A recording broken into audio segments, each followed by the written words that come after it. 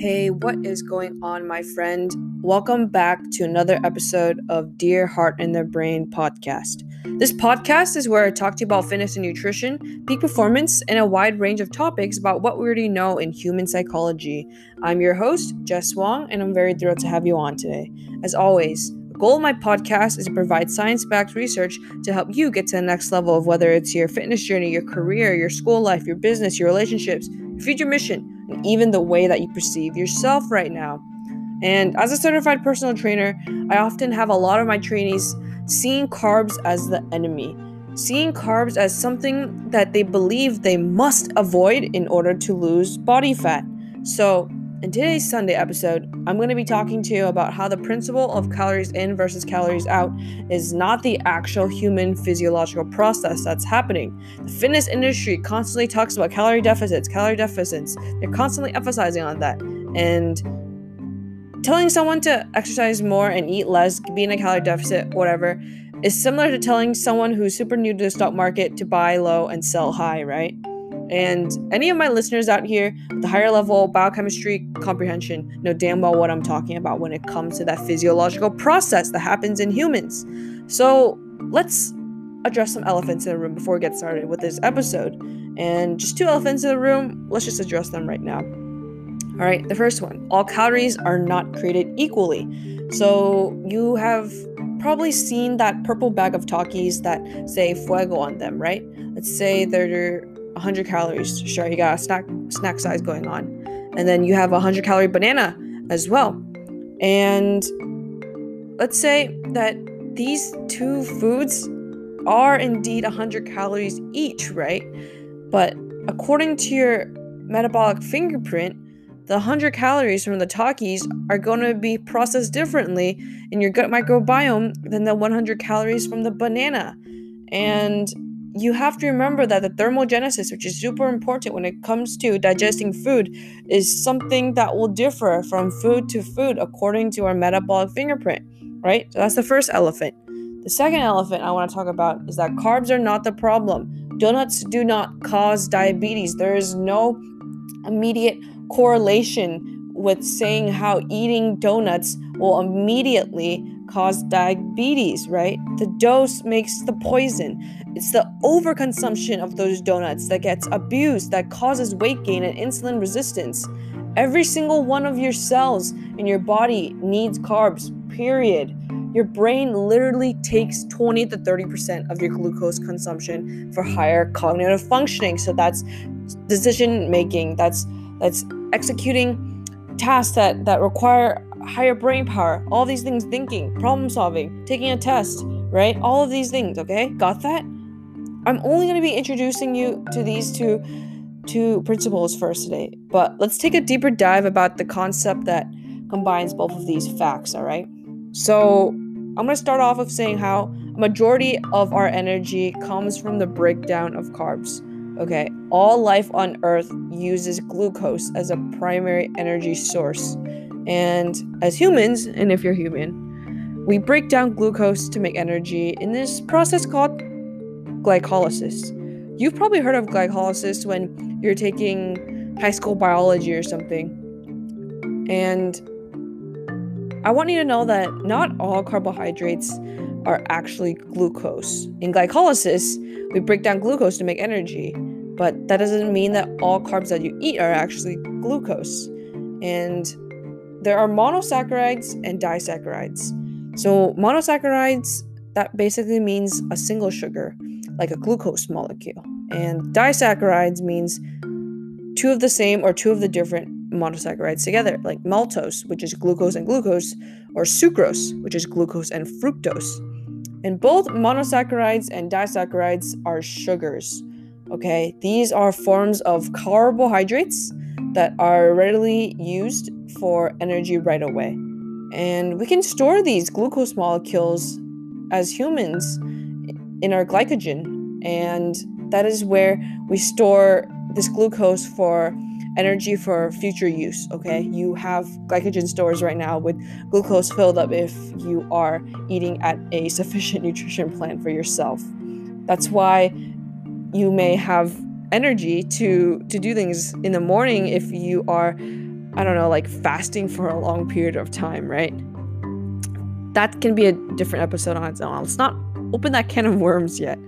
All right. And in plants, they also store their energy, and they store it in their endosperm, and it is in the form of this sand-like granule called a starch.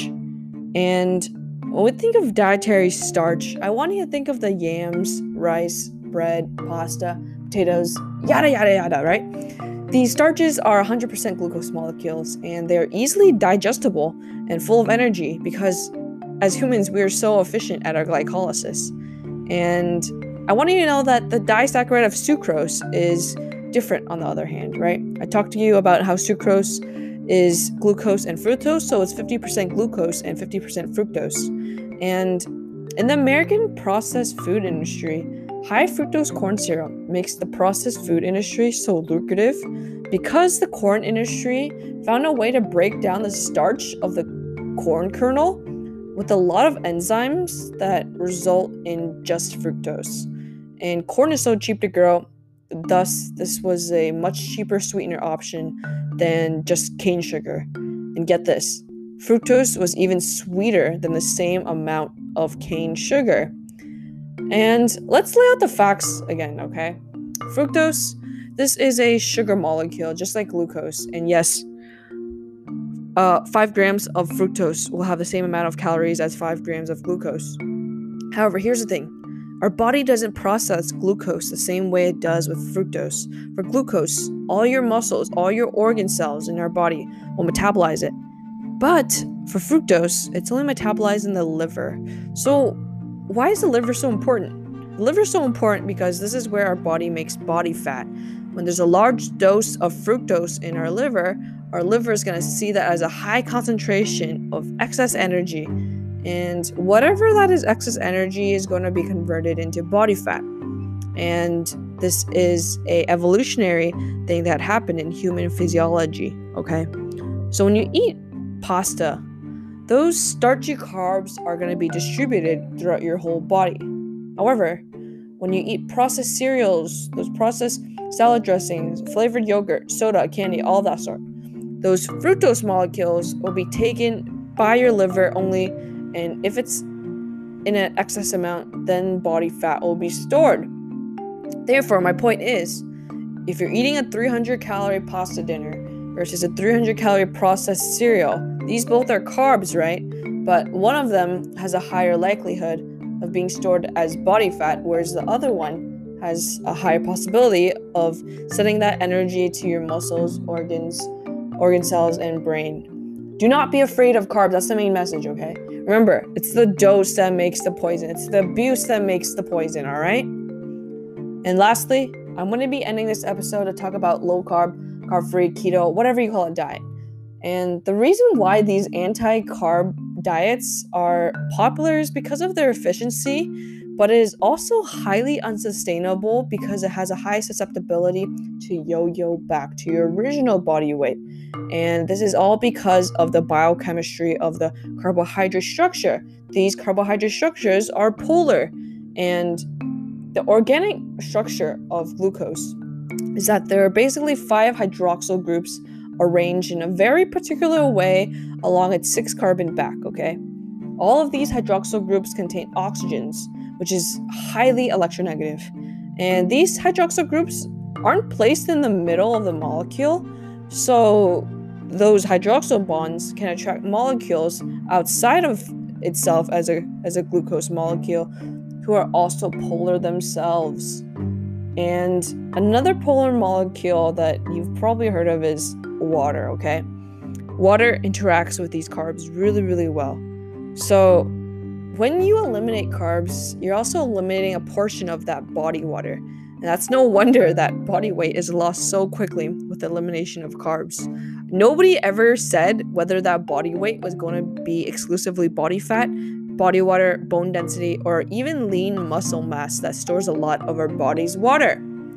Fat diets and all that sort can be talked in a much deeper manner in future episodes, alright? And anyway, that's all I have for you in our Carbs Are Our Superpower podcast. If you got a gold nugget from this episode, DM me at PushUpJess with what you learned, and I'll be happy to share it with. And if you're looking for one-on-one coaching in any areas of fitness, nutrition, lifestyle performance, or mindset shifting, please DM me the word hustler on my Instagram to book a strategy session, and we can see if we can actually help you out. So stay tuned for the next episodes of this awesome podcast that gets released every Thursday and Sunday. But other than that, I'm going to leave you with the same way that I leave you in every single one of my Dear Heart and Their Brain episodes. Keep that brain sharp, keep that heart healthy, and go dominate.